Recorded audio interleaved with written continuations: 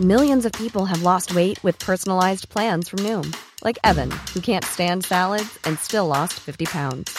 Salads generally for most people are the easy button, right?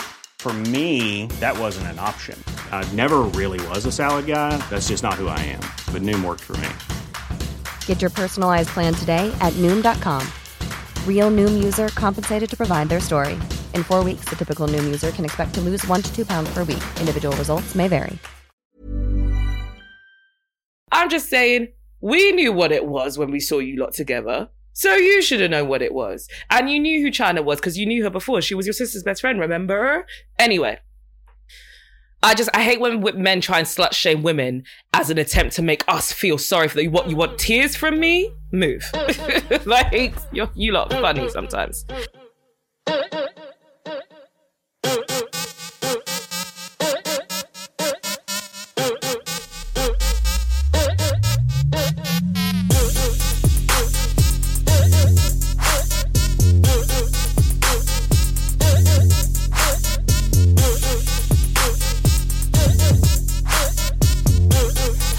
Sauce in my bag, swag.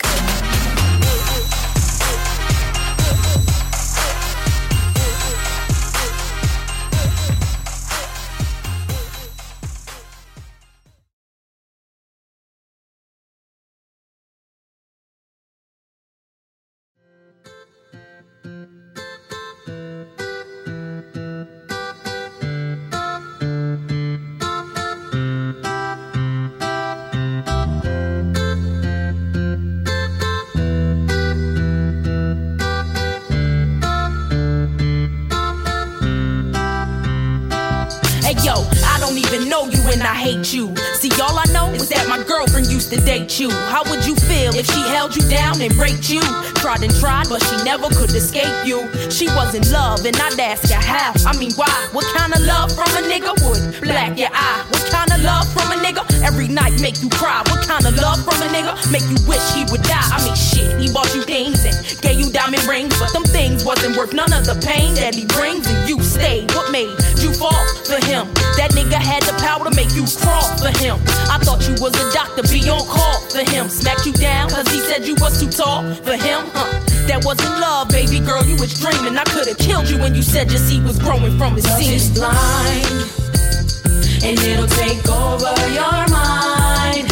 What you think is love is truly not. You need to elevate and find. Love is blind, and it'll take over your mind. What you think is love is truly not. You need to elevate and find.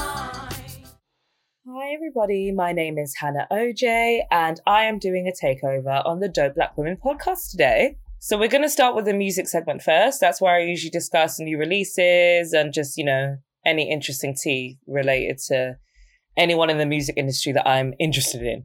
Did I say interest a lot? Fuck it. Anywho,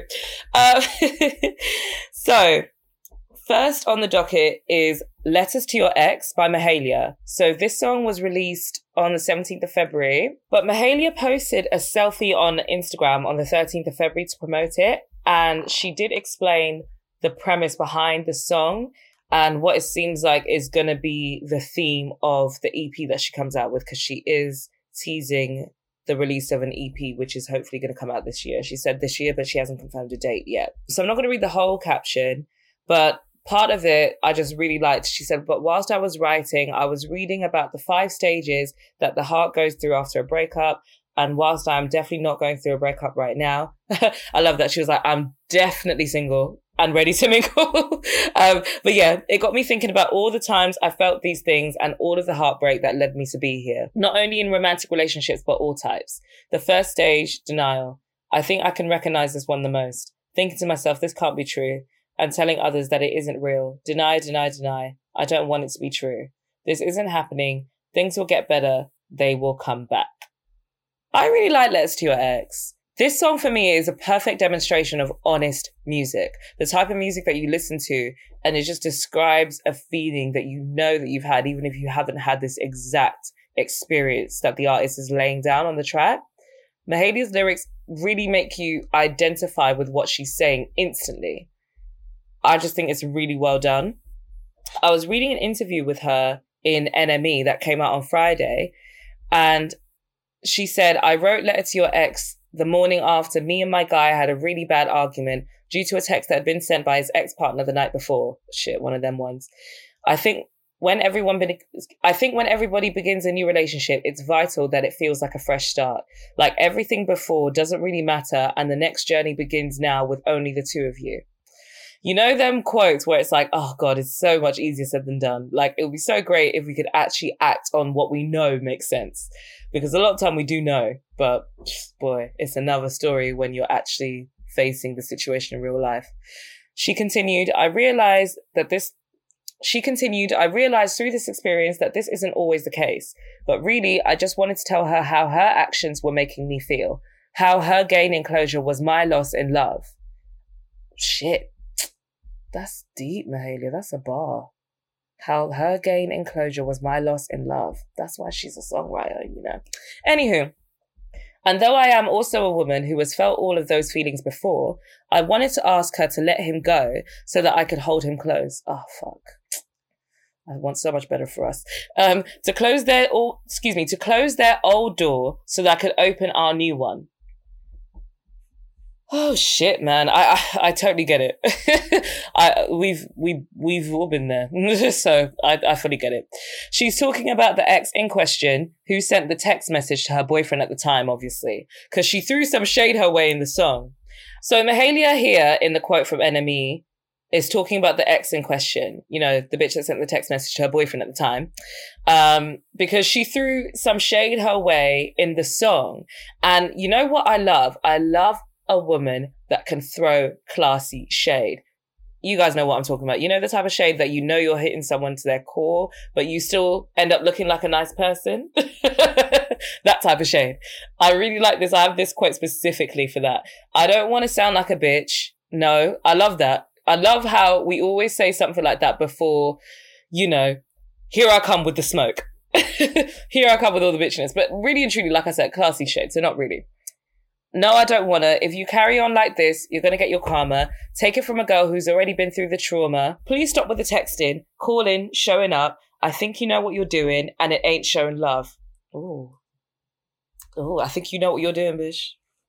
I know you know what you're doing. I'm a woman. I know what the fuck you're doing by texting this man at whatever time in the night. I don't even know if it was an appropriate time. In my head, that bitch called him at 1 a.m. Okay, I know you guys don't really know me, but just so you know, 9 times out of 10, when I say bitch, I say it with love. This is not one of those times. Because I'm on Mahalia's side, if it wasn't clear. Anywho, I'm just kidding. Whoever this woman is, I'm sure we can all relate as well. That's even a great segue to go on to what Mahalia said with the follow-up. To that song. I was listening to the latest episode of the Straight Up podcast. Shout out to Kathleen Johnston and Eleanor Halls, who are the hosts. I really like your podcast. And I really enjoyed this episode. Mahalia was saying that she has a song titled in her upcoming EP called Letter to Your Next as well. So this song is actually going to be addressing the ex-girlfriend in question with more context. So quote from the interview says, I was thinking about also being that girl and totally being the ex-girlfriend so badly, wanting to hold on to this person that was no longer in my life. So then I wrote this song from that perspective. So one thing I do hope is that if she ever hears it, she understands that I also understand. I would just never want another girl to think that I was doing something to either embarrass her or make her feel small or less than. Oh, Mahalia sounds so sweet. I really like her just from, you know, reading her interviews and listening to her. Yeah, she just comes across like a really sweet person. She'll be releasing an EP very soon, hopefully. I'm saying very soon because I'm actually trying to manifest it. I have no idea when it will be. As I said, she hasn't actually confirmed the date, but she has said it will be at some point this year. She did release a single with AJ Tracey last year in September, I believe, called Roadside, which I also really enjoyed. So yeah, I really, really hope that we'll be able to hear that EP soon. But she did say that she actually co-wrote this EP with her boyfriend. So it will be very, very intriguing to hear. I don't really have much tea this week, really just music releases. But I am excited to talk about this song because I did really enjoy it. So I don't know if anyone is a Queen Naija fan.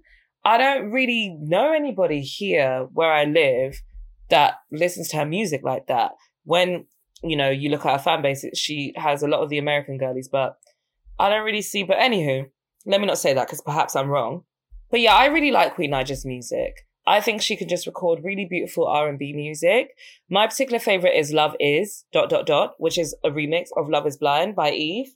And Eve is basically like my favorite rapper. I say basically because I really go back and forth. It doesn't really stick to one person. Sometimes it will be Kim.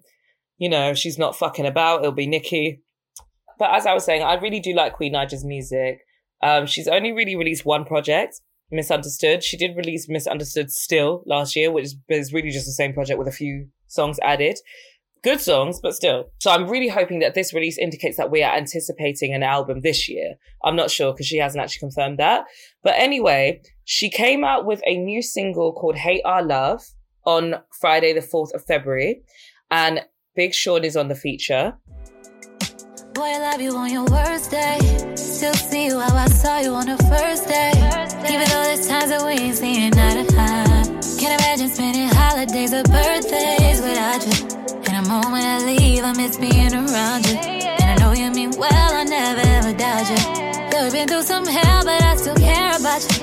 Still crazy about you. And I know that they hoping and praying on a downfall. Praying on a downfall. They wanna see you walk away. Won't be satisfied until we break up. Hate it when we make up, yeah, yeah. They hate our love.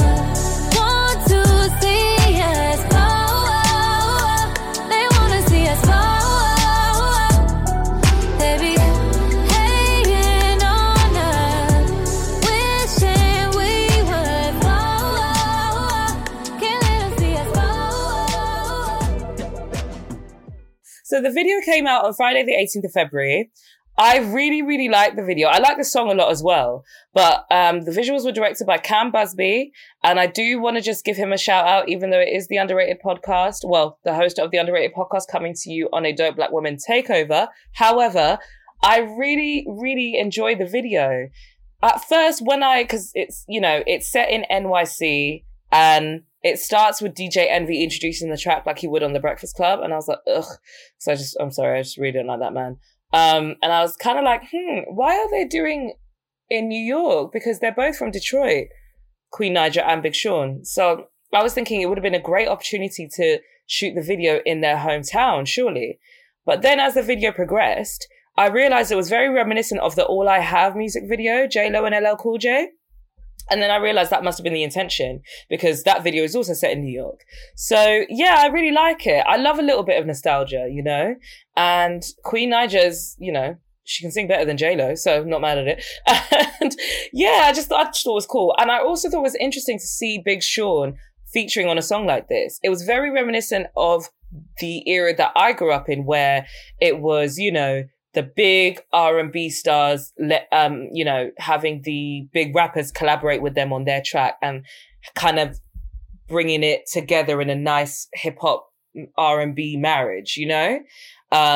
Because around that era, hip hop and R&B, in my head, as a consumer at the time, they both felt as big as each other. That's why it's mad weird to get into this phase now that we're in where you see that, you know, I feel like a lot of it is about rap. I feel like a lot of people love R&B too, but because R&B has changed so much, not so much, but, you know, I feel like as it's gotten a little bit more raw and a little bit more blunt than it was and a little bit less, I don't want to say pick-me-ish, but a little bit, like pick-me-ish for lack of a better term. A lot of the R&B songs that we were used to listening to are, I would die without the dick, you know? Whereas a lot of the R&B tunes now are very much, you know, giving women empowerment as the main theme. So I feel like that has changed things slightly. Not for me. In fact, I love this R&B era even more, as much as in terms of the lyrics and how I can relate to the songs and what they're saying. The production is, you know, unmatched in terms of the producers that we'd have on R&B tunes back in the day. But yeah, where it comes to what they're saying, I definitely identify with this new era of R&B more, in my opinion. Like, I'm definitely more about the Kalanis and the Scissors and the Summer Walkers and, you know, the Queen Nigers. Here we are again. Just bringing it back to Queen Niger before I get all sidetracked, because I tend to do that. But yeah, I really, really like seeing Big Sean on a feature like this, because I'm not really used to seeing him on songs like this when it's not Jhené. So I think that it had a lot to do with Queen Naija being a Detroit artist. But it would also be nice to see that more. You know, the rappers that are big in today's society, like, you know, collaborating on R&B. Like, I would love to bring that back. The main person in my head who I think of is Mariah. Like, she would have the dopest, best songs and have so many, like a variety of different hip hop artists collaborating with her. And it was just a fantastic time, I think. So yeah, and I loved the outfits. I loved how it looked visually. Queen Naija had this really cute Gucci puffer jacket that I must acquire. I'll put that in my manifestation wish list. But yeah, like the only thing I didn't really like about it is that I didn't really like that random dance sequence that they had. I don't really understand why they're getting every dances. I don't really understand why they're getting every artist to dance. I don't really think that's necessary, because I see a lot of the rappers and singers alike doing a few sequences now and again. And I'm like, why? Like, I just don't think we need you to dance like that. Honestly, in this day and age with the, you know, the current, for lack of a better term, artists, where it comes to the females, only really Doja Cat and Normani impress me where it comes to their dancing. And Bree Runway. Sorry. No. I'm lying. Bree Runway and Chloe Bailey. I'm sure I've left out a few other girls. Have I left out a couple other girls? I probably have, because I was sure it was only Doja Cat and Normani, and then I was wrong. But what I will say is I do think Megan is improving. She's still not as clean cut as you'd like. We've really been spoiled in the era of Ciara and Beyonce, you know, in terms of dancing along with performing. It's not easy. And I feel like the rappers doing it is a mistake, in my opinion, because, you know, some of them have a little bit more to focus on before they get to dancing at the same time as rapping. Do you know what I mean? Like, I feel like Megan is improving quite well because she genuinely loves dancing. She's talked about it quite a bit. I think because she genuinely enjoys it. It's not as much of a task to her to try and... It would be actually really cool. I'd actually be here for it, because I'm not going to lie, I enjoy seeing dancing. So I'm not mad at it. It's a lot to think about in terms of worrying about your breath control and dancing at the same time. But if you can do it, I'm here for it. And I do think that Megan will eventually get to a standard that we're going to be happy with, because the night of the Grammys where she won, I think she won 3 Grammys that night, when she was speaking about how she wanted to be a rapper from when she was younger, she was saying, I wanted to be like the rap Beyonce. That's why Beyonce means so much to her, etc. And I do see that. Like, I don't even think that that's bullshit or just something she says to sound good. Do you know what I mean? Like, I genuinely feel like she wants to be the rap version of Beyonce, what Beyonce was for R&B/pop music. And I'm not going to lie, I'm here for it. I'm definitely hoping that she will get to a place where people will be pulling up to see her shows and it will just be like an electric performance. I genuinely think it'll be cool to see a woman spit and dance at the same time. Obviously spit bars, not anyway. Moving on. But one thing I will end with by saying with Queen Naija, she did also post a little snippet on her IG stories of her in the studio with Babyface a few days ago. And I was really excited to see this because, like I said, Queen Naija generally, like, I think she's a good R&B artist. She has some really beautiful songs. I know I said Love Is, but Insecure is another good one. Passionate, I really like. Butterflies as well is a good song. So I would be really here for her and Babyface collaborating. I did check out an interview with her in the Morning Hustle, and she didn't specify whether or not it will be a song on her project or his. She said she's hoping for both. Obviously she would be. So who's to say? I feel like they are, you know, planning a little something, but it just hasn't been made yet. So, or decided whose project is going to appear on. But it'll be cool. It'll be cool to hear that. So lastly, let's move on to Shenseea. So Shenseea released a new song on the 15th of February. So this song is going to be on her new album. Her album is coming out next month on the 11th of March, and it's going to be called Alpha. So this is one of the promo tracks for it. If you guys are familiar with Shenseea and listen to her music, you'll probably know that Lick came out a couple weeks ago with Megan Thee Stallion. So let me just give my 2 cents on Lick before I go on to her new song, which is called Are You That? So Lick was pretty trash if you're going to compare it to what Shenseea is capable of. However, what I will say is I loved Megan's verse on it. I know I'm sounding like a hottie at this point, but I do really like Megan. I know that not everyone is a fan of, you know, the explicit rap these days. I do feel like I don't quite understand why, because I feel like a lot of it was about sex when I was younger anyway. So I generally get very, very confused when people are like, oh, it's all about sex now. I'm like, now?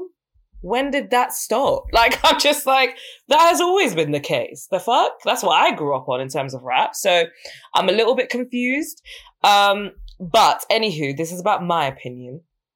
So I do fuck with Megan, and I genuinely really like her verse on Lick. I think it's one of her best verses that I've heard by her, in my opinion. I don't love the song. The song is not good. It's very lazy in terms of production. Even the video actually, I know I sound like I'm contradicting myself here, but I can understand what people might be indicating with this video, because it was very, like, you can tell that the intention was to get a reaction as opposed to be creative, because it's just tongues everywhere. It's just like, I get it's called Lick, but Shenseea is a good artist, and I get that this might have been put together very quickly, whatever, but I saw an interview with Shenseea, it was on Angie Martinez. I saw Shenseea on Angie Martinez, and I saw an interview with Shenseea, and it was Angie Martinez. I love Angie Martinez's interviews, and I really enjoyed that one. And she was talking about how she was really excited to collaborate with Megan, that she didn't even think that it was going to happen. You know, one of them things like, oh yeah, we'll link up, we'll have to do something, and then it just never happens. She thought it was going to be like that, but it happened so quickly because Megan genuinely fucks with her, like she listens to her music and stuff. So Megan's a Shenseea fan. So that's why it happened. So I'm like, okay, it probably did happen really quickly then. So I can understand why it wasn't the same type of standard that I'm used to from Shenseea, but I still feel like it being your song, going on your project, knowing that you can do better than this, she should have utilized a Megan Thee Stallion feature better, in my opinion, because Megan came off looking, because Megan sounded a lot better than she did. And I feel like they're both pretty much in the same, you know, like, obviously they're very different. It's hard to compare them because Megan's a rapper. Shenseea is a dancehall artist who mainly sings. Obviously, there's a few bars in there, but it's a bit of a mixture of rap. But, you know, like, I would say if I had to categorize her as one of the two, it would be singer more than rapper. So it's hard to compare them. But at the same time, it's your album. And this is the biggest artist on your album, arguably, like, as in right now, doing numbers. But yeah, like, I can't ultimately say that I'm altogether hugely disappointed by Lick, because I go back there to hear Megan's verse, but I just was disappointed with Shenseea. I saw the backlash that she got from it. I saw that some of her fans are under the impression that she used dancehall to come up, because I think it was her single with Vybz Kartel. But my thing is, I don't know if that's true. I don't think that she purposely went in there to use the dancehall scene to pop and then go mainstream and do whatever. I don't think, because when you hear her spit, even her freestyle on Funk Flex on the Hot 97, how creative she is with blending the dancehall sound with what's current right now, still being explicit. Okay, so I'll actually take that back, because I forgot about that freestyle for a second. So I would give her rapper / singer, because the way she was spitting on there, I was like, oh, I hadn't heard you rap like this on one of your songs. Wow. Like, I really, really like that freestyle that she did on Funk Flex. And I think when you hear how creative she is and how good her songs are, I'm not going to lie, I do think she had a genuine passion for the scene and for the dancehall sound. I think money have you make.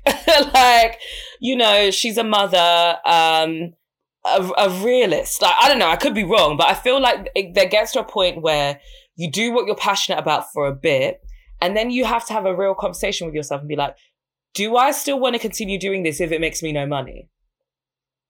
No. So I want to make money. Cool. Let's go with what's popping right now. Hence the Megan Thee Stallion feature and, you know, the anything verse that she slapped on there.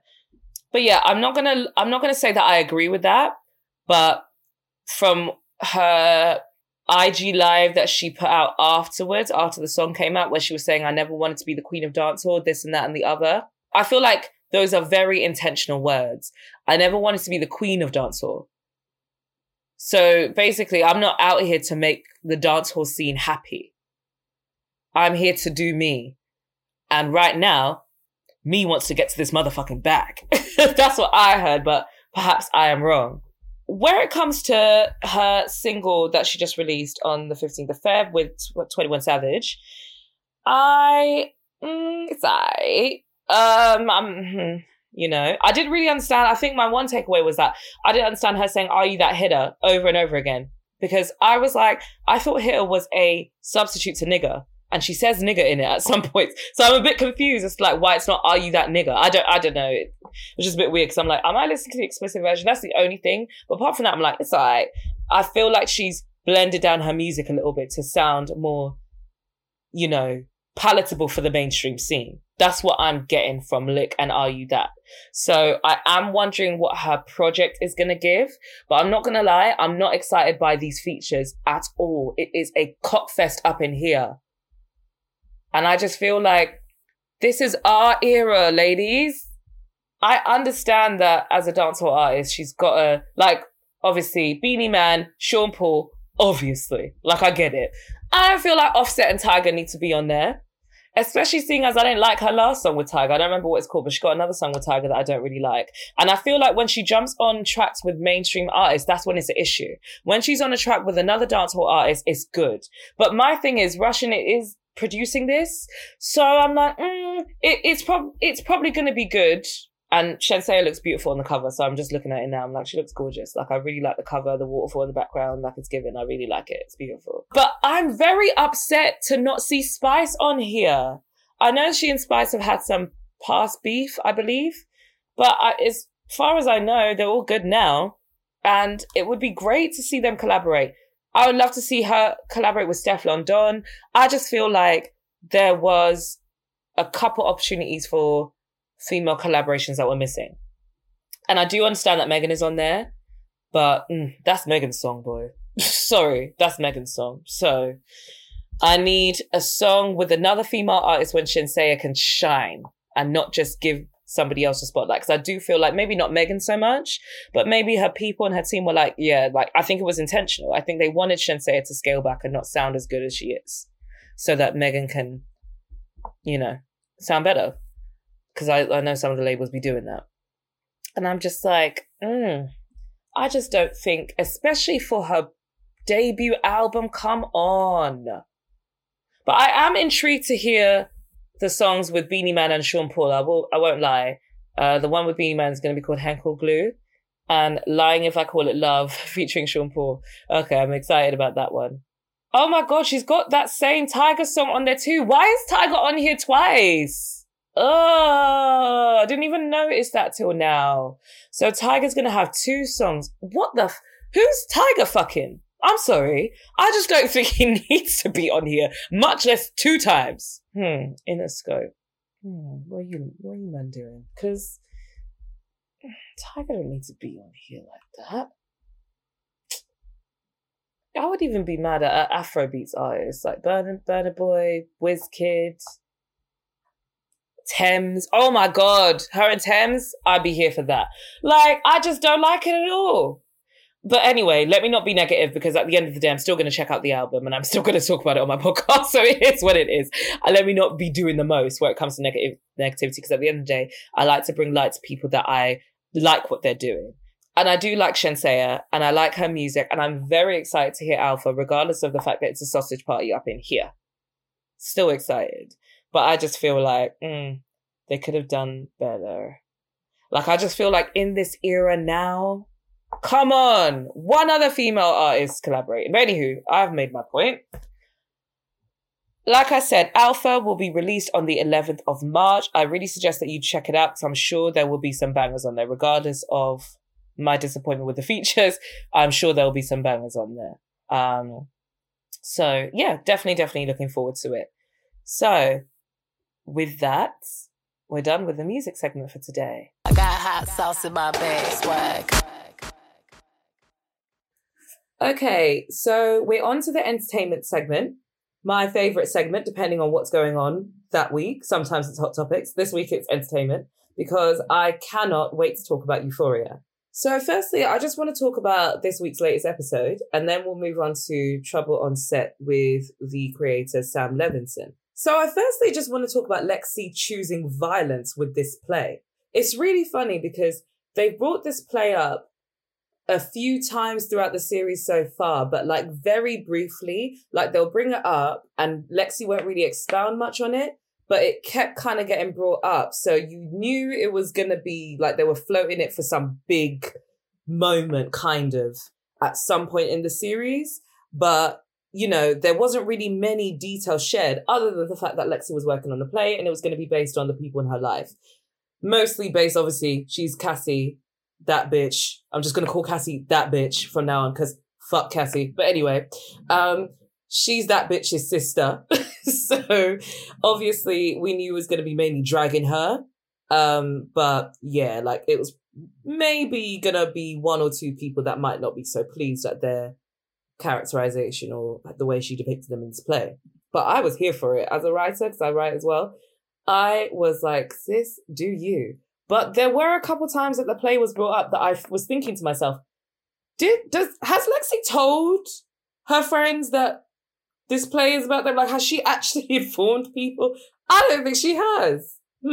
But even though I thought that, I was like, nah, they probably just haven't actually like unpacked it properly on the show with the conversation, but I'm sure she's told them. So when this episode started and Lexi's all worried and speaking to Fez. Well, I'm not sure if this was at the beginning. I don't think it was. But when we're at the part where Lexi's really worried about how people are going to take it and just worrying on the phone to her almost boo Fez, I was like, sis, you really didn't tell them?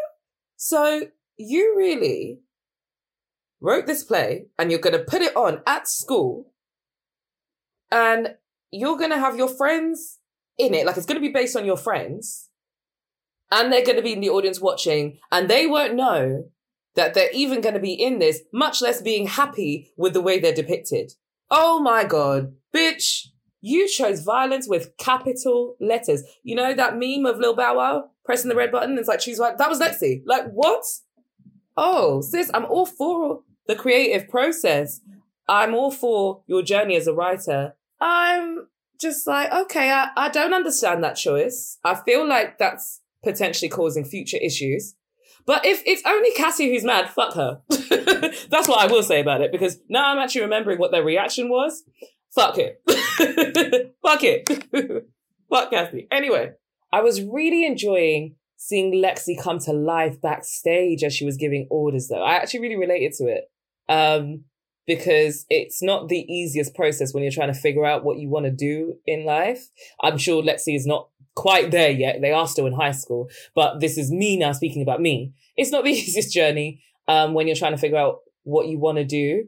And then when you have that feeling that you're just like, oh shit, this is it. This is it. This is what I'm supposed to do. It's like, oh wow, I'm alive. Like I've come alive. Because if you guys watch Euphoria, Lexi, and this is why she's one of the most intriguing characters to me, she comes across as a friend that everybody needs without saying very much. It's very weird. I guess her presence does a lot of the speaking for us because she's always there and she's always got a comforting energy, but she doesn't actually really give much away. But you can see a lot in her mannerisms and her facial expressions when she's around Cassie that she don't fuck with that bitch. I mean, who does? Anywho, sorry, Cassie slander coming up shortly. But yeah, it's funny because I can't really think of anything specific she said to be like, oh, I like her. Does that make sense? But I really do fuck with her character, and just seeing her come alive, even to the point where she was kind of a dickhead to one of the guys backstage when she was like, a blind 3-year-old could do better than you. I said, sis, you don't have to go that far. Like, we can be nice. We can be polite, you know? But I love it. I love this for you. And I think it was just absolutely necessary. And for me, my favorite fucking character, Maddie, screaming, Lexi, you're a fucking G, from the audience, just wrapped it up in a neat bow for me. I was just like, yes, Lexi, Maddie did not lie. You a motherfucking G, and you did that. But yeah, I just wouldn't have gone with the route of keeping it a secret until, surprise, you're in the audience. Like, yeah, that wasn't, for the future, fake character Lexi. If you do plan on writing any more plays, maybe tell the people that are going to be in it if you are in their lives. But I loved her mum laughing and reacting like completely authentically in the audience. Like she was fully the embodiment of, you're doing great, sweetie. Like it was just so funny to me. I was like, oh, I love that her mum is happy with it. I think that will be a great comfort to Lexi, because Cassie is probably going to tear her head off in the next episode. But I'm so sorry. And let's move on. No, let's not move on to Cassie slander. I'm so sorry. Let me calm down and not get ahead of myself, because I know I got shit to say about that. But I do, because I mentioned him briefly. Lexi and Fez, so cute, right? So cute. And I'm bringing that up because I actually don't really have much to say about Fez connected to this episode, because Fez wasn't really in it much, aside from him trying to pick whether or not to wear a tie. And I was like, if you're trying to go fancy, it's always better to wear a tie. Don't know why you're asking this bitch who never leaves the house, but fine. So I saw the tweet that was literally like, this is exactly it. Like, it's so fucking accurate. Bolu Babalola, who is an author as well. I said as well, I'm not an author yet. I'm a writer for now, but I will be an author soon, manifesting it. Just, trying to tackle my dream of becoming a talk show host first. I tried to do both at the same time and I drove myself insane. So I said, let me rest for now and choose sanity and do one thing at a time. Anyway, back on Bolu, or Bolu's tweet. Fezco is the ideal writer girl's boyfriend. A chill sounding board that only answers questions that are actively asked, is always interested and is fascinated by your craft. This is the tweet. And she followed it up very closely by writing in brackets and crucially, ... not a writer himself. Yes, we don't need that. And if you are, imagine, like, I'm so sorry, I'm just thinking, imagine if I did have a boyfriend that was also a writer. Let me catch that nigga writing your instead of you apostrophe RE. I'll flame him. Anyway, it's over. Like, can you imagine? No, I'm so sorry. I'm just having these random thoughts at this point. So, I don't even remember what I'm saying now. I'm just picturing vocabulary wars with my imaginary writer boyfriend. So, what is to come of Fez in the next episode? I don't know, but I really hope... Oh my God. If Fez dies and it's all because that bitch didn't want to say nothing, like he hadn't been keeping a roof over your head for weeks and shit, and you're really going to get him? Oh, let me not. We're talking about this episode and we're talking about Lexi. Actually, I pretty much said what I had to say on Lexi. Great. Enjoyed the play. I didn't know how great of an idea it was to put that much of Rue's journey with addiction in it. But at the end of the day, you write these things to give your perspective on the things that go on in your life. Your close friend struggling with addiction is also going to play on you as well. Obviously, it's not going to affect you like it would Rue, but, hey, I'm gonna have some shit to say about it, like, So I was kind of like, and I think it ultimately makes you feel better as a viewer when you see that Rue didn't really take it personally. Honestly, the only person, because you could tell Maddie wasn't really a huge fan of the way she was depicted in every step of the show. But ultimately, I think they were just like, fuck it. Like, it's good. We enjoyed it. She did a good job. And I think everyone enjoyed seeing Nate so fucking uncomfortable. I'm so sorry, but at the end, where he said, why is everyone laughing? It's so homophobic. I was like, no, you are homophobic. That's the joke. Like, what? It's literally a fuck you to you because you were the only one uncomfortable. But fine. Didn't miss that point, obviously. Anyway, that's how I took it anyway. I'm wondering what you guys thought, any Euphoria watchers. What did you make of, I need a hero. I'm looking out for a hero to the end of the night. Anyway, yeah, what did you think of that part? Because that's exactly how I took it. Like, this was a big demonstration to how homophobic Nate is, essentially, because everyone else was loving it. And Nate was just there, looking mad, uncomfortable, looking down, and Cassie there, like the bird she is, like, Nate, please, no! Okay, fine. I brought this bitch up enough. Let's get to it, because I'm pretty sure that was next anyway. Why won't anybody Let Maddie fuck Cassie up already. Do you know how much it infuriates me every time Cassie says, you weren't even together, bitch? They broke up for like 2.5 seconds. If I were Maddie, I would slap the shit out of her just for saying that. Like, bitch, barely. And you clearly wanted to fuck him when I was with him. You know what's so funny though? Nate literally only fucked Cassie because he could. That's the only reason. So it's so hilarious to me, the way she strolled into school, hanging on his arm, like she was like she was the shit. I said, oh, you thought you won? You're such a bird. You're so sad. Ugh. See, this is exactly why, Cassie is exactly why you can't have friends, like girlfriends, that are too obsessed with dick. Like too obsessed with man. That's mad scary. That you could fuck your best friend's boyfriend and still play the victim and act like people did some shit to you.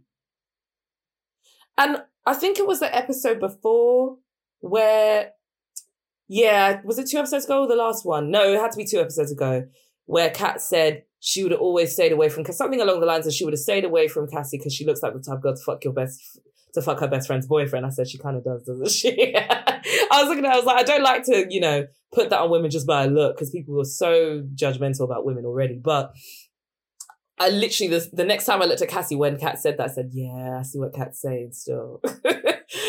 Yeah, she has that look of someone that you maybe wouldn't go to the shop and leave her in the same room as your boyfriend. I don't know. I'm joking. Honestly, I wouldn't have a boyfriend or friend that I'd feel like I can't even leave them in the room together. And if some shit go down when I do happen to see them together, then fuck both of them. But yeah. Ugh.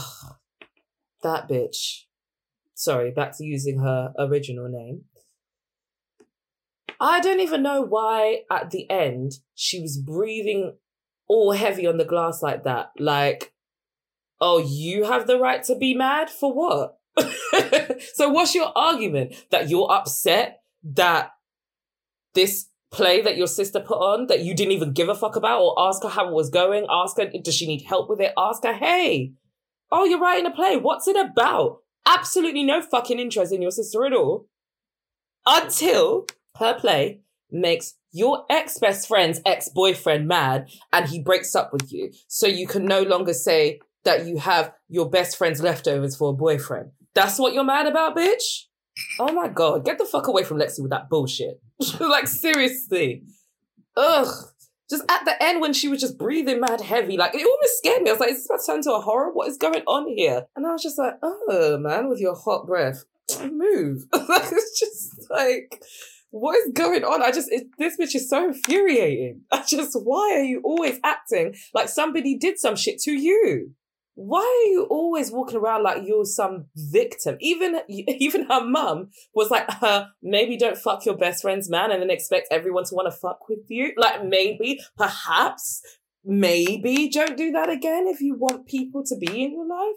And the funny thing is, she wasn't even that mad about Maddie. She's still not that upset that Maddie don't want to talk to her. She's just mad when Nate airs her. This fuckboy who is incapable of really loving anybody. Look at this man. He blatantly has issues. The fact that you're so obsessed with him loving you, like, it's sad. It's sad. Real sad. Anywho, Maddie for the win. I want to say Maddie for the win, but I want to be saying it when she finally fucks her up. I hope that happens. I'm so sorry. Please don't get us to the season finale and Maddie does not get to put hands on that bitch. I'll end this by saying, the Cassie part of it anyway, when she wouldn't even open the door when Maddie was chasing her down, I understand.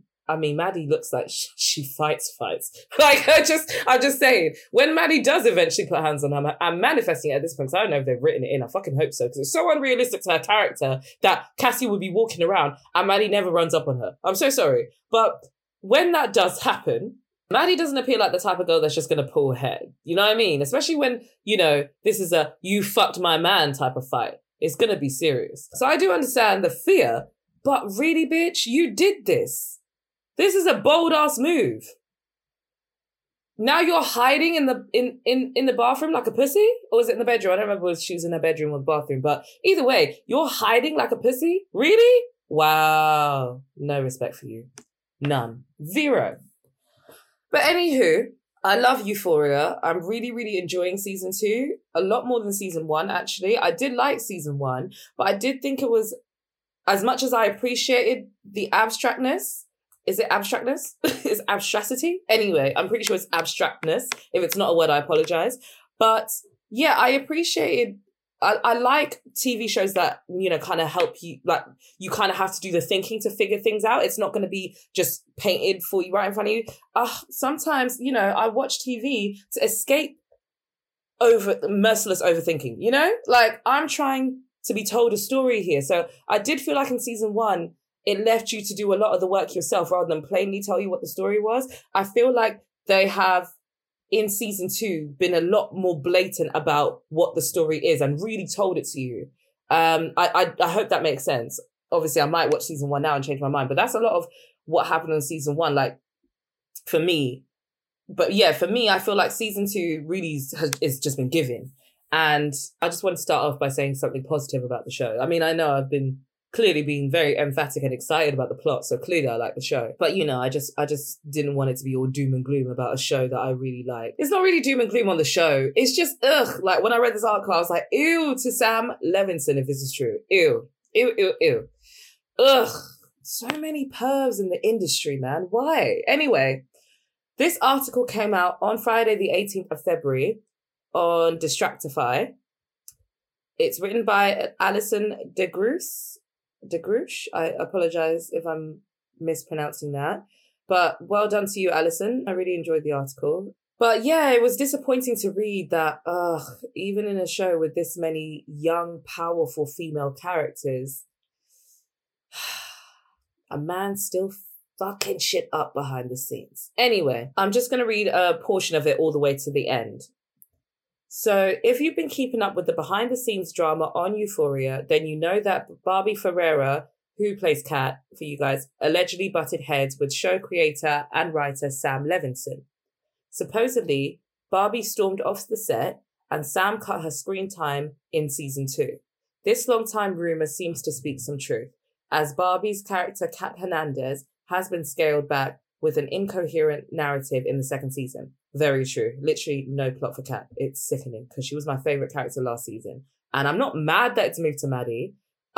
It was actually like, I think that's why Maddie's my favorite character. She's so layered, like, because she comes across in a way that you'd assume she's the mean girl / bitch of the show, but she's actually not. She's just, you know, says things in a certain manner and has a certain, you know, attitude that people can misconstrue for being a bitch. Deep down, she's very pure and kind-hearted. And I think that ultimately was demonstrated to us last season when we saw that her circle of friends isn't the typical popular crowd. I was like, okay, there's got to be some substance to her as opposed to just being, hey, that pretty girl that's with the quarterback, you know? But, which is exactly why I love a nuanced character. But I just loved how sexually confident Kat was. I don't know, there was just something about that made me really intrigued by her. So I'm really disappointed that her character wasn't explored more this season. And if it's all down to Sam being a bitch because he couldn't perv on her, my God. Oh, I'm fuming. Anyway, let me continue with this article. Sorry, guys. Though Barbie remained tight-lipped about the drama, because obviously she wants to keep her job at the end of the day, the Daily Beast spoke with several production members who claimed that she walked off the set at least 2 times. Additionally, Barbie also stepped away after she slipped and sprained her ankle while filming the hot tub scene in episode 4. Oh, shit. Not surprised. That was a messy scene and gross. I'm so sorry. I'm not going going back to Cassie, but ew! You guys know what I'm talking about if you saw that scene. Gross ass bitch. Really? In the hot tub? Ugh. Anyway, moving on. By episode 6, viewers were catching on to Barbie and Sam's feud. Towards the beginning of the episode, Barbie's character Kat attempted to break up with her boyfriend Ethan, telling him that she had a terminal brain disorder. Yeah, that scene was weird. I was like, really? Kat's gonna do this? This is odd. Though Ethan eventually pulled the plug on their relationship, fans were baffled at how out of context the scene was. There was no build-up, making it such a random moment in the episode. I wouldn't say that the breakup was random because we knew that she wasn't feeling Ethan from, I think, the end of last season. So we knew that eventually a breakup was coming. But yeah, completely gaslighting him with the fact that she was blatantly trying to break up with him with a lie that she had a terminal illness was very weird, especially since it was so fucking obvious she was lying. It was like, yeah, Kat wouldn't do this. Kat's not dumb. Do you know what I mean? Like, this is weird. I understand that she is still a teenage girl and teenage girls do stupid things, but like I said, Kat doesn't give me the type of character to know when she's kind of been rumbled and to still pursue with this dumbass ridiculous lie when you could just be, you know, respectful enough. It's going to be essentially your last conversation with this guy. The least you could do is respect him enough to tell him the truth. And just say, hey, I'm not really feeling you like that. You don't even have to say that. Just break up with him, you know? Just say, it's not for me anymore. But brain disorder? Really, Sam? Okay, cool. Friday Night's alum Minka Kelly joined season 2 of Euphoria in a recurring role, but that didn't stop her from encountering some uncomfortable moments on the set. Minka Kelly, if you guys don't know, is the older neighbor, the older woman who is, I guess Maddie's helping her out. I'm still a bit confused as to what that is supposed to bring in the future. I'm side-eyeing her at the moment because anytime a grown person chooses to chill with a teenager and not spend time with people at her own age, I'm looking, potential groomer? No, I don't know. Anyway, in conversation with Vanity Fair, Minka revealed that Sam wanted her to be nude in her first scene. Sam thought it would be more interesting if my dress fell to the ground, Minka recounted. At the time, she fought back. That was my first day as a guest on this new show, and I just didn't feel comfortable standing there naked. Minka's confession comes after Sydney Sweeney's. Sydney Sweeney plays Cassie. I'm not going to call her that bitch because, you know, Sydney might be a nice person who would never fuck her best friend's man. Sydney Sweeney's, who told The Independent that the script for her character Cassie required more nudity than she was comfortable with.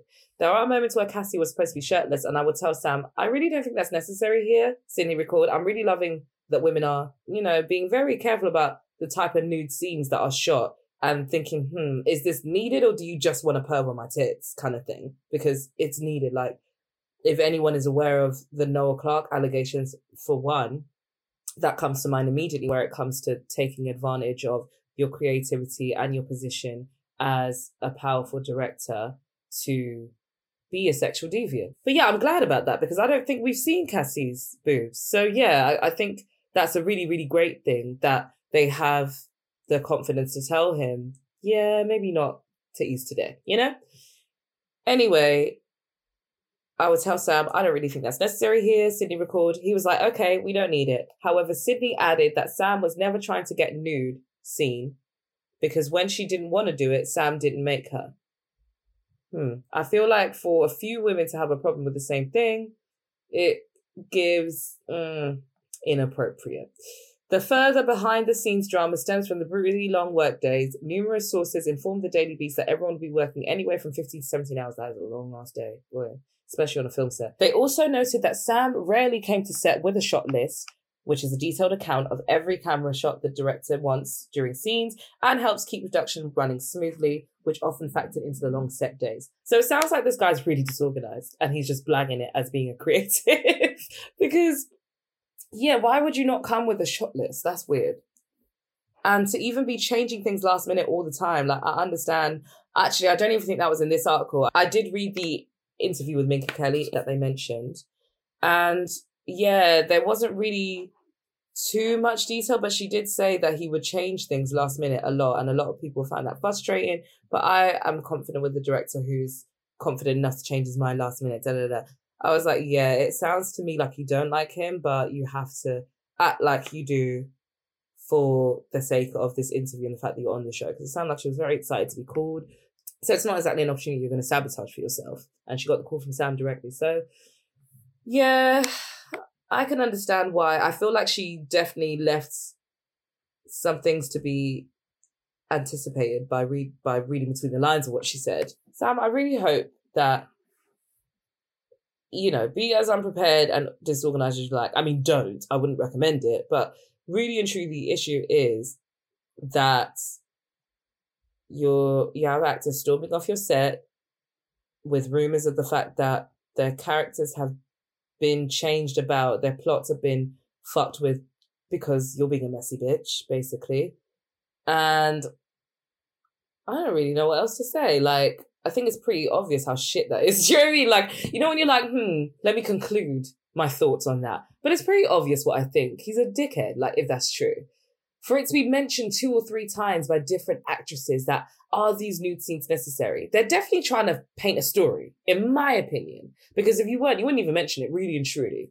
So for 3, I'm definitely, well, 2 technically, because Barbie Ferreira hadn't actually said anything. So I will say that.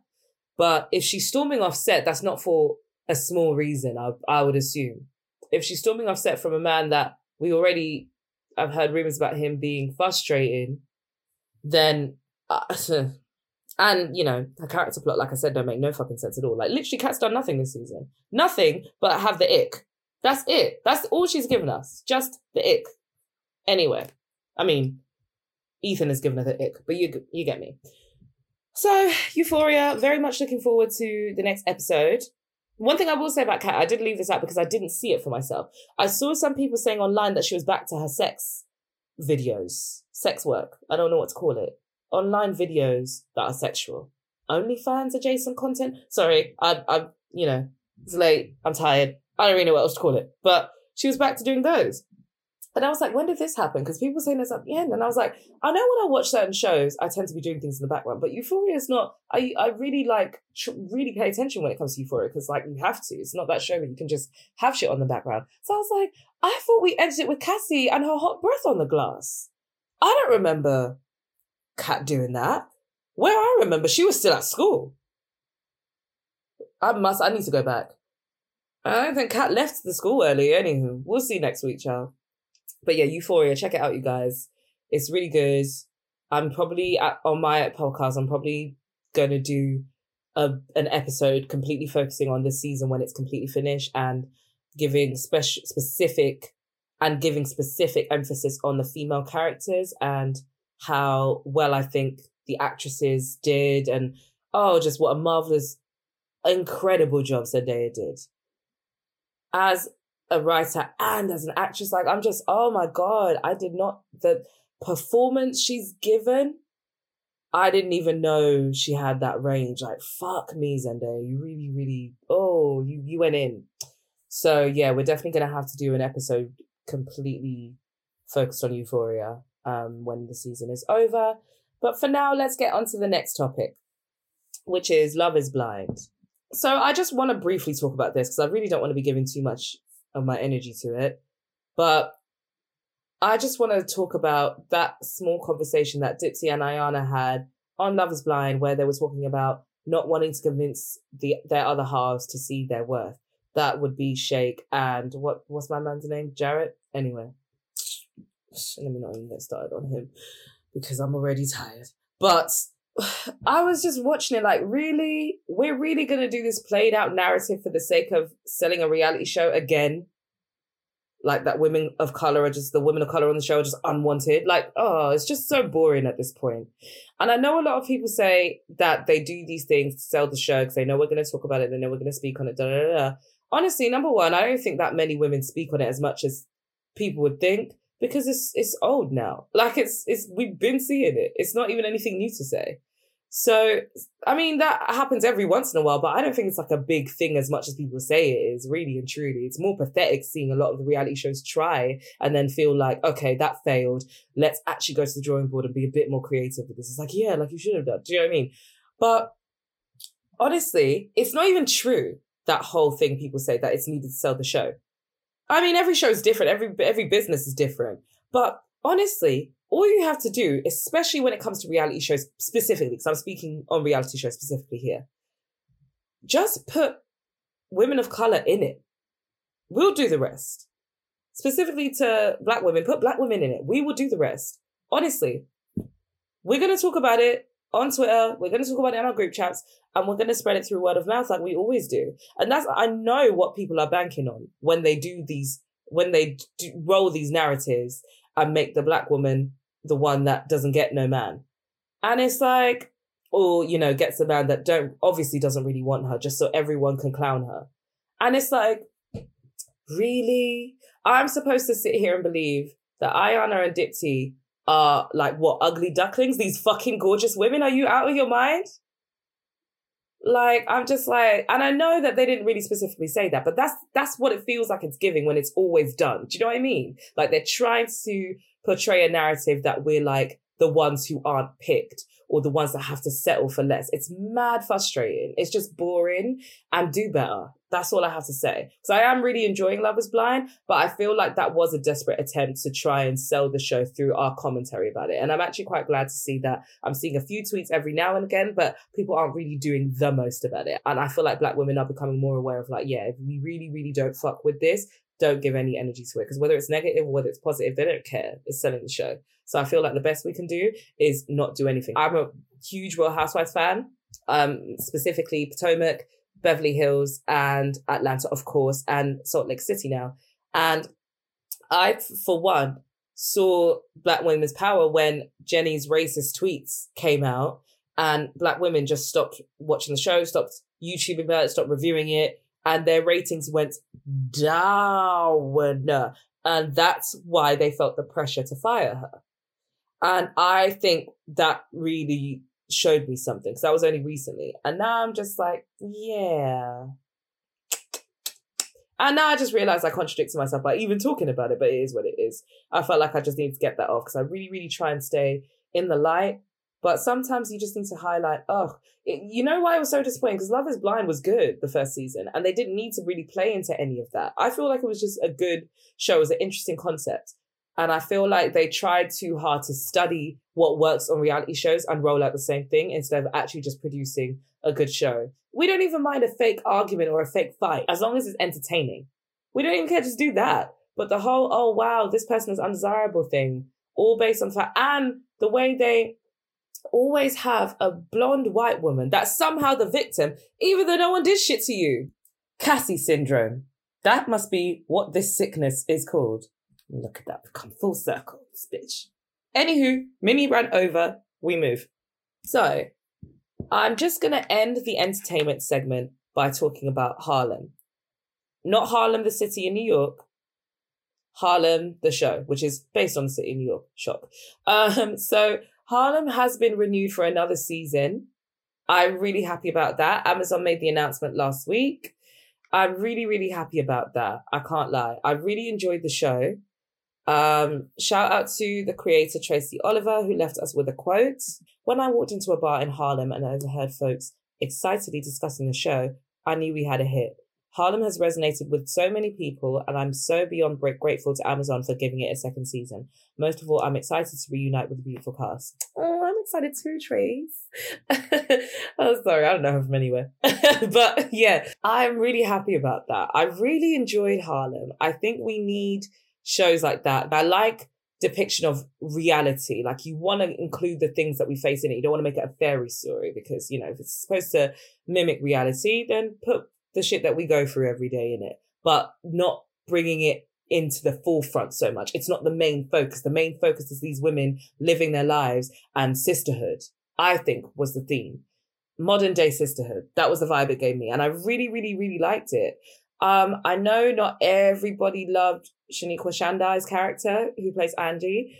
I understand, because, oh my God, that bitch got my nerves in places. Like, specifically with the way she treated her friend, who Grace Byers plays. I don't remember her name. I apologize, because I actually didn't like the way they were doing her. Like, I don't like the fact that they make people that are privileged and have money, they make them feel like they have no issues. I feel like we've heard enough of people's experiences and seen enough to know that money does not equal happiness. It doesn't mean that bitch is not struggling with other things. Do you know what I mean? So I didn't like the fact that she was taking advantage of her good nature and her money and making her feel like she didn't have a right to complain because she had money.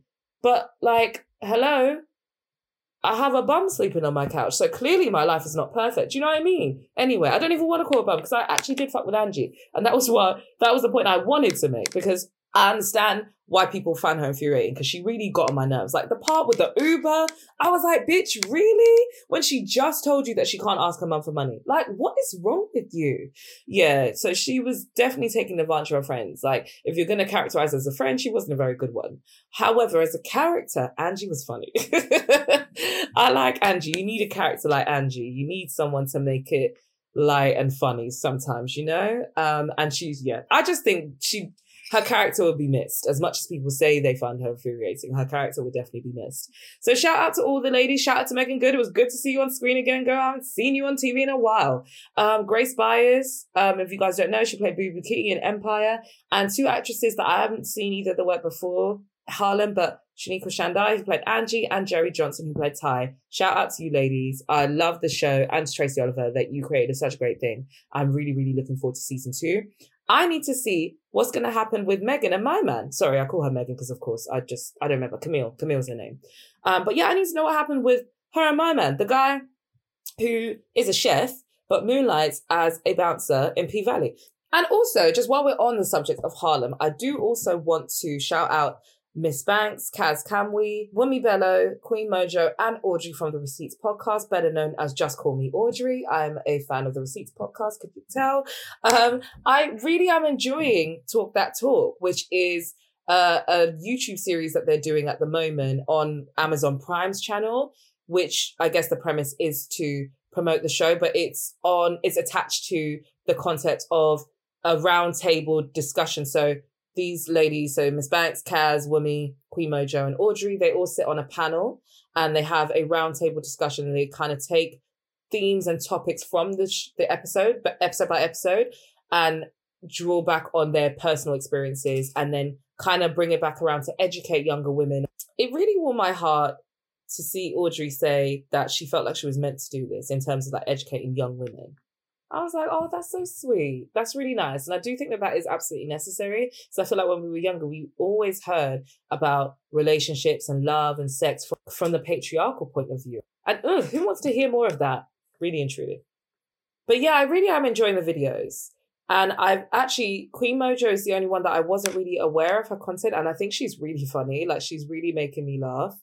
So yeah, I just think something like this is great to see, especially being all Black women. Obviously, it has to be being Harlem. But yeah, like, I really like that. And honestly, I think Audrey should do more things like this. I love seeing her as a host because, you know, with the Receipts, there is the three of them. And you forget how funny Audrey is when you're also getting Tolly T and Milena as well. So when I was just kind of seeing her in her own element, I was thinking, oh, wow, this is like the most I've heard from Audrey without Tolly and Milena. And I really like seeing her kind of host something. It would be really cool to be seeing her do more things like this, I think. So yeah, I'm really, really enjoying it. So shout out to you guys. The only thing I would say is that I would love for them to talk about the show just a little bit more, because they don't really touch on the what's happening in the actual show. They're, like I said, drawing from their own personal experiences mostly. But it would be really, because, you know, as someone who's very passionate about film and TV, that's why I get so invested in the characters, and I really like put myself in it, like I'm them kind of thing. So I really like, I'm someone that really enjoys hearing other people's perspectives and thinking about it and talking about it. So I'd really love to know what they think of the characters, what they think of the show, what they think about the certain specific parts that happen in the show. And yeah, like even in the last episode where they were talking about like where the guy was asking for his ass to be eaten. Sorry, I just had to pause and laugh because I was literally just thinking about Miss Banks' face, the way she screwed up her face as soon as they mentioned that. And I know she was just thinking, I'm way too pretty for this face to be all buried up in a guy's behind. Like, I was just like, she was like, ew, ass, no. But yeah, that's my only thing I would say, my only note. But I'm really, really enjoying Talk That Talk, and love me some Harlem. I might actually rewatch it now. I'm getting myself all in the mood. So yeah, happy to see that it's coming back. I probably will actually maybe do some reviews on it. Who knows? But let's move on to Hot Topics now. I got hot sauce in my bag, swag. Okay, I have two new obsessions that I need to share with you. Impress No Glue Press-On Manis and Impress Press-On Falsies Lashes. Trust me, these are getting ready game changers. Both require no glue, so there is no damage to your natural nails and lashes, no mess, and no annoying dry times. Just one step and you're done. Boom. Instant glam. Visit impressbeauty.com/presson and use code PRESSON25 at checkout for 25% off Impress Manicure and Press-On Falsies. When you make decisions for your company, you look for the no-brainers. And if you have a lot of mailing to do, Stamps.com is the ultimate no-brainer. It streamlines your processes to make your business more efficient, which makes you less busy. Mail checks, invoices, legal documents, and everything you need to keep your business running with Stamps.com.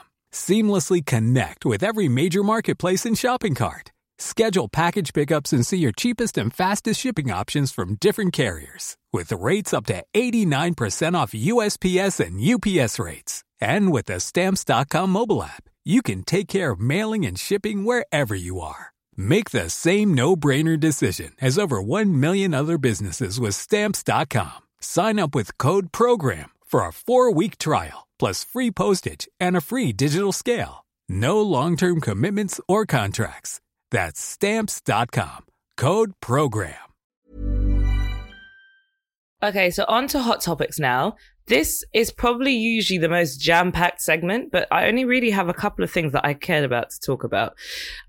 So this week, we're going to start with Wendy Williams. We're starting kind of sad. It's sad for me, anyway. I was sad to read the news, even though I wasn't surprised. But the Wendy Williams show will be coming to an end this June 2022. LoveBScott.com broke the news with an exclusive on Monday. It might have been Sunday night. You know how it is. I'm over here in the UK. Things are going on while we're sleeping. So it could have been Sunday night. I'm not too sure. But I read the news on Monday. And there have been reports and rumors on Wendy's health for a while now. You know, if you are familiar with Wendy or even saw her Lifetime movie, you'll know that she had a battle with drug addiction for a little while. And that there was reports and rumors that she may have relapsed after Kevin Hunter showed his ass. She was acting pretty erratically and not really, I don't want to say not herself, because, you know, Wendy is a different kind of personality anyway. But yeah, like you could tell I watch her Hot Topics and her show every once in a while. Not as much now, hardly ever now that she's not on it. But yeah, I do enjoy her Hot Topics segments. And I honestly, I've said earlier that I've been dreaming about being a talk show host since I was a kid, really. And for me, Oprah was always the GOAT to me, but Wendy Williams introduced a new type of talk show to me. And her format and the way her show is laid out is exactly the kind of concept I would have in mind if I was to start my own talk show today, you know? So for her, like, because I don't even really like her like that, like personality-wise. Like, the things that she says, I'm like, why are you saying that? Like, why? And, you know, she hardly ever fact checks or actually Googles anything. And I'm like, I understand you don't have to for your fan base, but, you know, come on, a little Google in the car so you actually sound like you know what the fuck you're talking about. So don't get me wrong, I'm not saying like I'm a stan or anything, but she's a force to be reckoned with. She's always had my respect. Like, the show that she's built, there's no daytime TV show like that. A lot of these talk shows try and follow her blueprint, if you ask me. So it's a huge thing that her show is coming to an end. And it's really sad to say. I don't like to think about the fact that her health might have started to take a toll after that incident with Kevin Hunter. That makes me so sad in my heart, honestly, because there was a lot of rumors coming out that he, you know, was very violent towards her and abused her. And, you know, you essentially see that, glimpses of that in the Lifetime movie. So, yeah, last year there was a report as well that there was an incident at her house where they had to call the paramedics and the ambulance because she was drunk and just acting erratic, and she was naked, actually. And I think a lot of her execs were there. So she kind of, like caused a scene around the people that run her show, is the rumors from a couple of years ago. I think it was the end of 2020, just before 2021. So I think that's when the report came out. I'm not even really 100% sure now.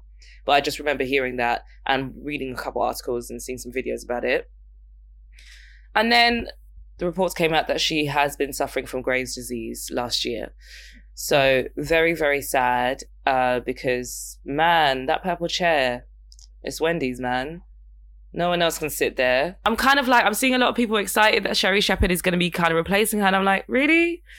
Because I've been watching her filling in for her and I wasn't that entertained. I'm really surprised that they essentially went in that direction because she had the highest ratings of any replacement. And obviously Sherri Shepherd is a very big personality. She's funny and she's gonna, I enjoyed honestly seeing her act, But yeah, seeing her host a talk show, I just was like, I don't know. Maybe it's because we're looking at it from her filling in for Wendy. So maybe on her own show, it would be different. So I am intrigued to see what Sherri will bring. And here I am talking about Sherri Shepherd. You can tell I'm so excited about this topic because I'm just jumping ahead. So before we get into Sherri Shepherd, who will be replacing her, let me actually read the statement that her people gave in People, funnily enough. So this is a statement from Howard Bragman, who is basically saying Wendy Williams understands why the decision has been made.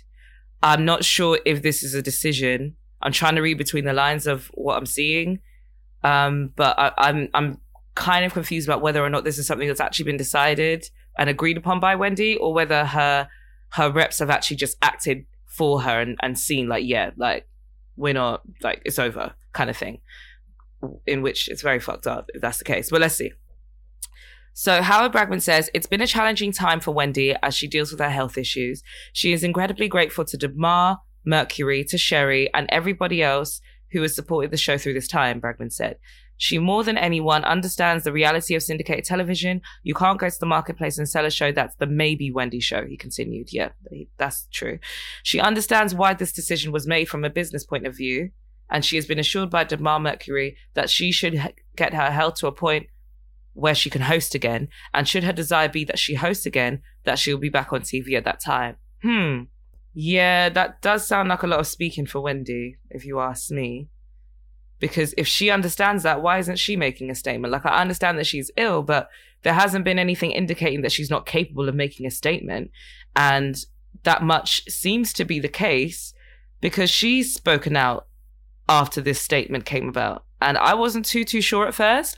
Initially, I was thinking, I feel like Wendy's having a hard time of letting her show go honestly, like I can definitely sit here and say I understand why.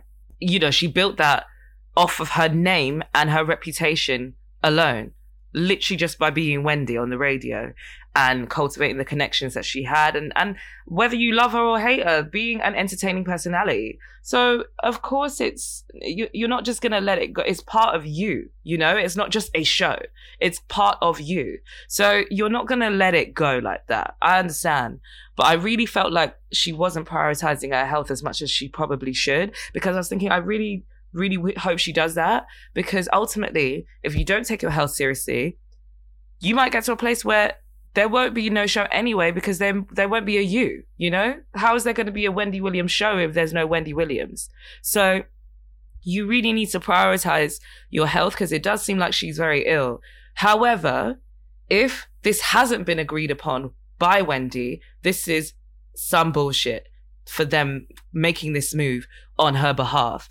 But yeah, I guess Wendy Williams decided to be a rapper for the day and made some notes on her IG story. Mr. Bragman, although I appreciate your concerns and respect you immensely, I have not authorized you to make any statements on my behalf regarding my current status with Debmar Mercury. Again, thanks for your continuing concern and support. So now I'm probably reading between the lines. I'm like, is she saying that this decision is not final? Or is she saying she didn't authorize him to make a statement? Because that's all she said in her notes. Maybe my original thought process is right, that she's just having trouble letting go of her show. Because ultimately, whether or not you agreed for him to make the statement or not, if it's final, if the decision's final, babe, it is what it is. Like, do you know what I mean? Like, unfortunately, that doesn't really necessarily change anything. Like, whether or not you agreed to, like, of course, he still shouldn't have done it unauthorized, but ultimately, what's the difference if the decision is final? Anyway, it's very sad. I'm not going to lie. Again, like I said, I'm not really sure of how I feel about Sherri Shepherd taking over. I wasn't really entertained by her filling in. I actually really enjoyed Remy Ma and Fat Joe taking over much more. I really like that. I don't know. There's something about, rappers that have been in the industry for a long time and, know what to say and what not to say, and are familiar enough as well with what is good for daytime TV and hot topics, just kind of getting into a conversation. And obviously being Remy and Fat Joe knowing each other so well and being such close friends, they had instant rapport, and it was just, I thought it was really entertaining. I really enjoyed it. And I like the fact that Remy is not scared. I actually really like Remy as a I feel like she should do more things like that because I enjoy seeing her on State of the Culture. So I feel like she should do more talk show type of things because there is definitely room for women that aren't scared to kind of go against the popular opinion, because I feel like a lot of women, I wouldn't say a lot of people are really, but I feel like women really like, because most, unless you're an asshole, you don't really want to offend anybody. So you kind of tread carefully like, should I say that? Should I say this? Is that going to be looked at in that way if I say it like that? Like, we're very meticulous with our shit. I know I am. So I'm sure a lot of women that speak to the public every day, they're very, very aware of what they're saying. There's something about someone like Remy who is smart, so she won't say something wildly ignorant and dumb, but she's not afraid to be like, hey, I think this. Like, do you know what I mean? Like, I really enjoy seeing that from her.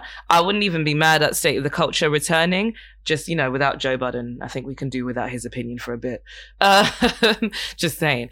If they were to do some kind of version of maybe The Real or The View with like 4 Black women preferably, and have Remy as one of the panel, I'd so be there. I really, really enjoy it. So maybe that's why I enjoyed her and Fat Joe taking over.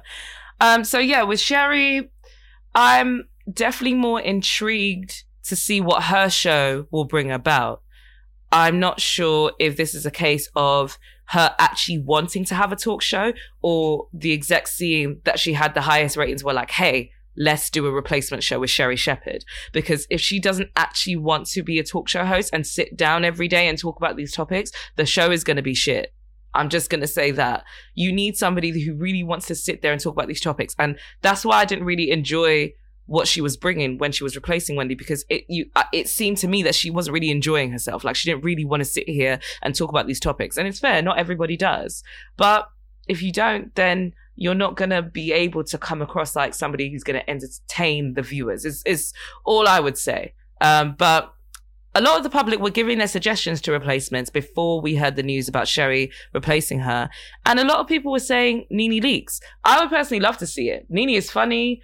She's got an attitude, but I'm not friends with the bitch, so I don't really care about that too much. She's very entertaining. She's very funny. And honestly, I feel like I know that Wendy Williams did greenlight Sherry as her replacement, but I do feel like Wendy and Nene could make something work together where Wendy would feel like, she wouldn't feel like she's giving up her show, because Nene and Wendy are very similar. Obviously, they've been up and down with their friendship because they're very similar, I believe. So I feel like for that reason, and because of how much Wendy loves Housewives, and speaking about Housewives, I feel like Nene Leakes would have been their best bet. I feel like they probably just didn't want to do it because Nene has a bad attitude. So that lesson learned, ladies and gentlemen who happen to be listening, don't have a bad attitude. Try and be nice and polite and treat people with respect, because ultimately it doesn't matter how lit you are, it doesn't matter how funny you are, how successful you are, you will get to a point where nobody wants to work with you. Because Nene out here struggling in these streets, trying to get back on Housewives, is very sad. It's very sad to watch. And it's like, all you had to do was not run your mouth, at least publicly, I don't really know why you thought calling your boss a racist cokehead in public was going to work in your favor. And now you're begging him back for a job. It's just very sad. So I feel like because of what Nene is known for, that is ultimately what has arrived at the decision of Sherry. Because I do feel like if she had a better attitude and would be more willing to work with people and listen to people, I think she'd be replacing Wendy personally. But who's to say? I'm intrigued to see what happens here on out. But yeah, it's a very sad week for Wendy Williams watchers, I'm sure. And yeah, I hope Wendy's okay. I hope Wendy's doing well, doing as best as good as she can, really, because that made me sad to see. I would hate that. So moving on to the last topic on the docket. So I'm going to end with a topic that I find very interesting. And it is Rob Kardashian dropping his lawsuit against Blac Chyna. Now, yes, I'm going to talk about a man, but really it's about Blac Chyna. So Rob Kardashian has had a lawsuit against Blac Chyna for a few years now. So I'm just going to read this article from page 6 and then I'll get into it. Rob Kardashian has put an end to his years-long legal battle with Blac Chyna. The former Keeping Up with the Kardashians star filed to dismiss his assault lawsuit against Blac Chyna without prejudice for the sake of their daughter, and a judge has approved the motion, Page Six has confirmed. My love for Dream far outweighs my desire to proceed with my claims against her mother in a public trial, Kardashian told Page Six in an exclusive statement this Friday. Oh, really? So your love for Dream didn't outweigh it when you filed? And anyway, cool. Now that the court has ruled that there is sufficient evidence to warrant a jury trial on my claim for assault, for our daughter's sake, I'm dismissing the action and focusing on my co-parenting relationship with Chyna. He acts like he didn't have that option before, but cool, whatever. And the way he mentioned that the court ruled that there's sufficient evidence to warrant a jury trial on his claim, like your family aren't rich and powerful and couldn't have done it any other way. Get the fuck out of here, whatever. The dismissal, seen by Page Six, comes after a judge denied Kardashian's motion to delay the start of the trial, which was slated to begin next week.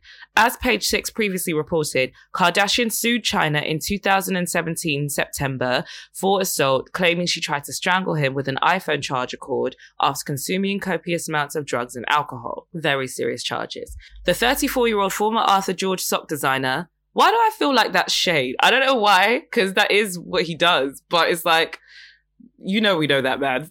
Not sock designer. Anyway, sorry. The 34-year-old former Arthur George sock designer, not even a sock designer, former, I didn't even know that he doesn't design socks no more. Anyway, said he was able to escape, but claimed she repeatedly struck him in the face and head. Kardashian claimed he suffered injuries to his neck, which he later documented on social media. Chyna, 33, has vehemently denied her ex-fiancé's allegations. In the now-cancelled trial, Kardashian's two friends Eugene Spilsky, who claims he once witnessed Chyna pointing a gun at Kardashian, and Victory Bells, who separately witnessed Chyna pointing a gun at Rob and threatening his life.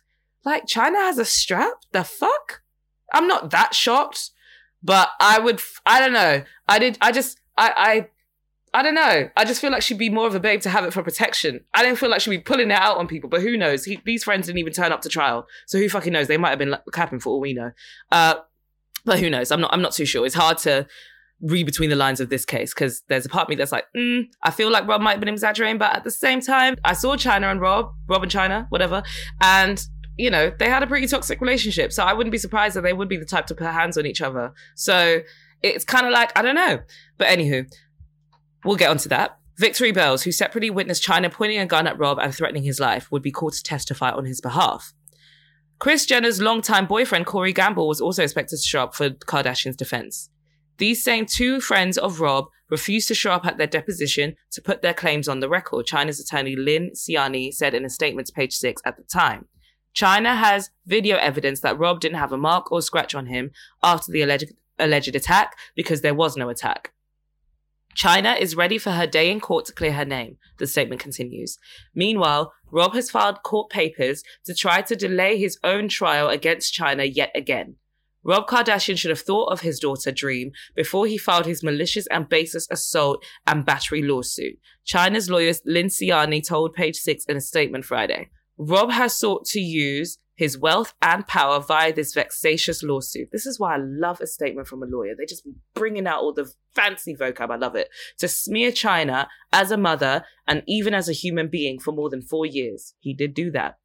Rob dropped his case on the eve of the trial, not because he suddenly wanted to drop the case for the sake of his daughter, but because he knew his assault and battery accusations against Chyna were false.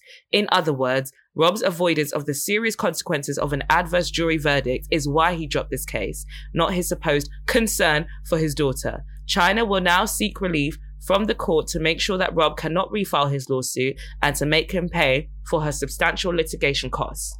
That man is a damn fucking liar is what Chyna's lawyer said. Sorry. So I read that article not to bore you guys, but just to kind of paint a picture of the story because it's not really big news here in the UK. I see, even in America, I see it on the blogs every so often, but you know how the blogs do. They know how to make a big story when they want to. It's headline after headline and article after article when they want to. And then something that could be a big story and there's a lot to talk about. It's like, oh, there's one little headline, so we're posting news. But, because the Kardashians have paid us, we're just going to be quiet about that, That's what happened. Because there's a lot of reasons why Rob could have dropped this lawsuit. It could have been because of his racist, homophobic text that got leaked the other day. Yeah, that happened. He was threatening this man that sounds like was sleeping with China at the same time she was dealing with Rob, because when I was reading the reports and the articles and stuff, basically it seemed like some of the reason why Rob might have been angry is because they didn't even really know whether or not the baby was his or my man's, the guy that he was sending the racist homophobic text to. Anyway, there's that. I don't really feel like Rob cares that much about his reputation like that. I'm not going to lie, because he's very he don't do anything and his family has money. So I don't think he really gives a fuck like that. So I don't think that's the reason he dropped the suit. That could be. I'm just putting it out there because that could be it. But seeing as the texts are already out there, I don't really feel like that was his reason. I feel like his motivation for dropping this suit was to try and hinder China's lawsuit against his sisters and his mother. Because China has an upcoming lawsuit against the Kardashian family, specifically Khloe Kardashian, Kim Kardashian, Kylie Jenner, and Kris Jenner. So China's lawyer's right. Basically, let me unpack it. She had evidence that these claims were baseless. So Blac Chyna had unaired footage of Keeping Up with the Kardashians, which she had because they were considering using it for the second season of Rob and Chyna. Is it Chyna and Rob? I forget. It was so long ago, it feels like. I forgot. I think it's Rob and Chyna though. Anyway, she had this footage because they were thinking of using it for the second season of their own show. And they never got round to it because their show got cancelled. We'll get onto that. So this is the day after Rob is alleging that the attack happened.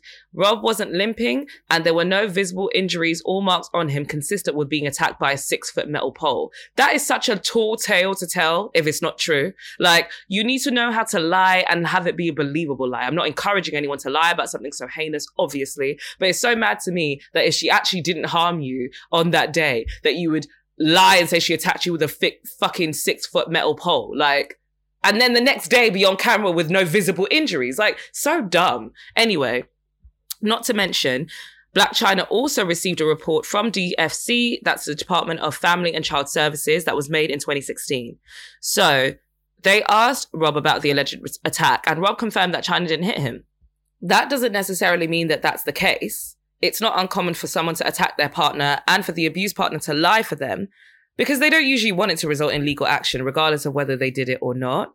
However, I do feel like, and please don't misunderstand me, in no way am I saying it is okay for women to assault men. I actually feel strongly about it because I do recognize that other women do take advantage of our position as women and play the victim a lot when they are the aggressor, or, you know, in situations where they are being violent, physically violent towards men and normalizing it because they know that men pose a more physical threat. But that doesn't really matter. That doesn't give you the right to assault somebody. So, you know, so please don't misunderstand me and I'm saying that it's not a big deal or anything. However, when you do read between the lines of the articles and what's being said, it does sound like Rob has exaggerated this attack because Chyna didn't actually say she never held the iPhone charger around his neck. She's saying she was doing it jokingly and that Rob knew she wasn't really trying to hurt him. And like I said, because I saw the season of their show, I know that's just how they be. They fuck about like that. And it's hard to explain when you don't really know them, but they be doing shit like that. And I do believe they had that toxic relationship where they probably put their hands on each other. So this story might be exaggerated, but I believe that she's probably been violent towards Rob before and vice versa. That's why it's a great thing that they're not together now and just co-parenting. Because honestly, in those kind of relationships, you have no business being together. It's like, what are we doing here? We're just fighting each other? Like, come on. So anyway, we're speaking of Chyna's lawsuits. So Chyna still has a couple other lawsuits ahead of her, even though this is the one in her rearview mirror. One of them being the revenge porn lawsuit against Rob. So she has a court case against Rob as well. I don't know if you guys remember, but he leaked naked pictures of her around the time they broke up. I think there was like a sex tape as well of her and another guy. Basically, Rob is salty because he got with a woman that he knew was fucking a lot of men and then got mad when she kept fucking a lot of men. It was just like, okay, Rob, whatever, bye. And then he leaked naked pictures. It was like, sir, the fuck? Firstly, you absolutely know that woman got with you for revenge. So stop acting brand new. You know why she's here. So stop. Anyway, I'm not trying to say that the way Chyna moved in every step of the way was correct. I'm just saying we knew what it was when we saw you lot together. So you should have known what it was. And you knew who Chyna was because you knew her before. She was your sister's best friend, remember? Anyway. I hate when men try and slut shame women as an attempt to make us feel sorry for them. What, you want tears from me? Move. Like, you lot funny sometimes. Anywho, one of them would be the revenge porn lawsuit against Rob, like I said, which is still ongoing. But the other one is one I mentioned earlier, which is a court case against the Kardashians. Kris, Kylie, Kourtney's always the one that's not involved in the mess. She's on the show, and then after they wrap up, she fucks off, basically, because she's never, ever, ever got her name in these kind of stories. So it's Kris, Kylie, Kim, and Khloe. This case is still ongoing, and I feel like that's the reason why Rob dropped this case, is because he knew that if Chyna won, she was easily going to win this upcoming case against the Kardashians, and they couldn't have that, because basically Chyna is claiming that the Kardashians stopped her bag, essentially, by getting her show cancelled by running to E with these stories that she assaulted Rob. So basically, Kris Jenner utilized her relationship with E that they've been having for years now to get Chyna the fuck out of here. And actually, it's really making me think that this whole thing that they love their family and they love co-parenting with everybody and all the kids play together, we just love our family values. It's starting to make me feel like it's all a facade, because if you really cared about all your family and your children, your grandchildren, why would you stop their mother making money off of something that you know is not true? The way they be treating black women in that family is, it's just like, okay. And even when Chyna came out last year and said, all them women are baby mothers, but if they were black, it'd be ghetto, right? I said, Chyna, you know what? You didn't fucking lie. You didn't fucking lie. Because if it was a black family that was doing what the Kardashians were doing, everybody would be calling them ghetto and baby mothers and this and this and that and the other. So yeah, abso-fucking-lutely. It's really funny that they love to be over here with the black people, but I feel like there is something in one or two of them at the very least, that there's something that you don't really like black women like that. You just like to be around them and look litty. But there's something about you that don't really fuck with them. Because look at the way you do them. I don't know if you guys saw that clip that resurfaced again this year after Tristan Thompson did it again with his dirty dick. And you saw that clip of, and we saw that clip of Kimora Lee Simmons trying to put a battery in their back and be like, you can't let these bitches take your man and da-da-da-da. And you just see Malika's face like, oh. Like, there was a little shot of Malika that was like, oh, is this how you lot are doing Jordan? And I was just looking at her like, yes, sis, you might be next. You better tread carefully. Because it's weird. It's like, oh my God, like, you lot were Chyna's friend for so long, and then all of a sudden, she got with your brother because your little sister decided to fuck her man, and now she's the problem? It's mad weird. Like, it's like, now she's ghetto and she's violent? Like, you didn't know what she was like before? Wow. Okay. Anyway, I'm going off now, and I didn't even mean to. But, let's bring it back. So, because Chyna has evidence, her lawyer also says she has evidence of that too, that they did conspire to get her show cancelled off of these lies. If she proves that they're lies in court, ultimately, she would definitely win that court case because we prove that those are lies. My thing is, if they really were that serious about this, why the fuck did they film the next day? I don't understand that. You made it easy for Chyna. Like, why would you... Maybe they didn't know that they were going to do it when they filmed. But it's just dumb. Do you know what I mean? I'm like, how are you going to say this bitch attacked you with a 6-foot metal pole and then be walking around looking absolutely fine the next day on camera? It's just very dumb. So I'm just going to end with another statement from Chyna's lawyer. So she said, Chyna also proved that although Kris Jenner was the ringleader for the plot to get season 2 of Rob & Chyna cancelled, it is Rob & Chyna, thank you, Kim Kardashian West, Kim Kardashian now, Khloe Kardashian and Kylie Jenner each separately defamed and intentionally interfered with Chyna's contract for season 2. So all 3 daughters face a trial by jury for their illegal conduct against Chyna, Siani told us. So I don't know what's going to come of that now that this case has been dropped. I really hope Chyna wins, but honestly, if I'm being realistic, the Kardashians probably got this one. They probably played their cards correctly. I'd really love to go behind the scenes of that family and just know all the fuckery that they're doing, because when you really, really look at the shit closely, it's like, wow, really? You lot are doing, like, those homophobic racist texts are mad. Like, Rob is not okay. He's not okay. I'm just like, he was talking about running up on this nigga with every Mexican in LA. I was like, excuse the fuck out of me? And he was claiming he was Mexican, which had me so fucking baffled. I was like, when were you lot Mexican? I thought you were Armenian. Make it make sense. Rob is not okay. Maybe they're half... Are they half Mexican? And I did not fucking know that. I'm pretty sure they're not. I'm pretty sure they're full Armenian. But I need to double check now because I was so confused when he said that he was Mexican. I said, excuse me. Yeah, I'll see where this story goes. Maybe I'll unpack those texts again because I just need to know what Rob was thinking because I was like, why the fuck are you doing this? Like, why? Anywho, you guys, it's really been fun. I've been kind of doing a lot of trial and error with my show, trying to figure out what type of content I really want to make. It's not easy when you're trying to create something specific. But especially when you don't see much of that format in the UK. At least I don't. But yeah, I'm really happy with this. This is exactly what I want to bring. This type of energy, this type of content, this type of layout is exactly what you could expect from the Underrated podcast. I had a great time. And that's what it's all about. Entertainment, right? Let's not take it too seriously. I'm talking to myself, not you guys here, because literally that is what I have been doing, taking shit way too seriously. And now that I finally found the lane I want to go down for real, I'm like, let's just relax and have fun, shall we? Thank you so much to the beautiful ladies of the Dope Black Women podcast for allowing me to do a takeover this week. I've really enjoyed it. And you can find me at I am Hannah OJ on all platforms. That will be Instagram and Twitter. You can also find the podcast socials on the Underrated Podcast, on IG. On Twitter, it will be Underrated Pod. Make sure it's her rated. The her is intentional. UNDHERR-ated podcast.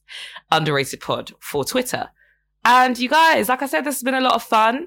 I will be coming to you soon with another episode. I did do one a week or two ago with Akuya Aubrey from No Shade Pod and the Classic Manny, both of whom I love. And yeah, I'm going to be coming to you with another episode soon, probably next week. It's hard out here when you work and go to university and doing a podcast. So very, very soon I'll be coming with an episode, but it won't be until next week. But thank you. I hope you enjoyed it. And I hope you all have an amazing week ahead. I'm your host, Hannah OJ. Bye.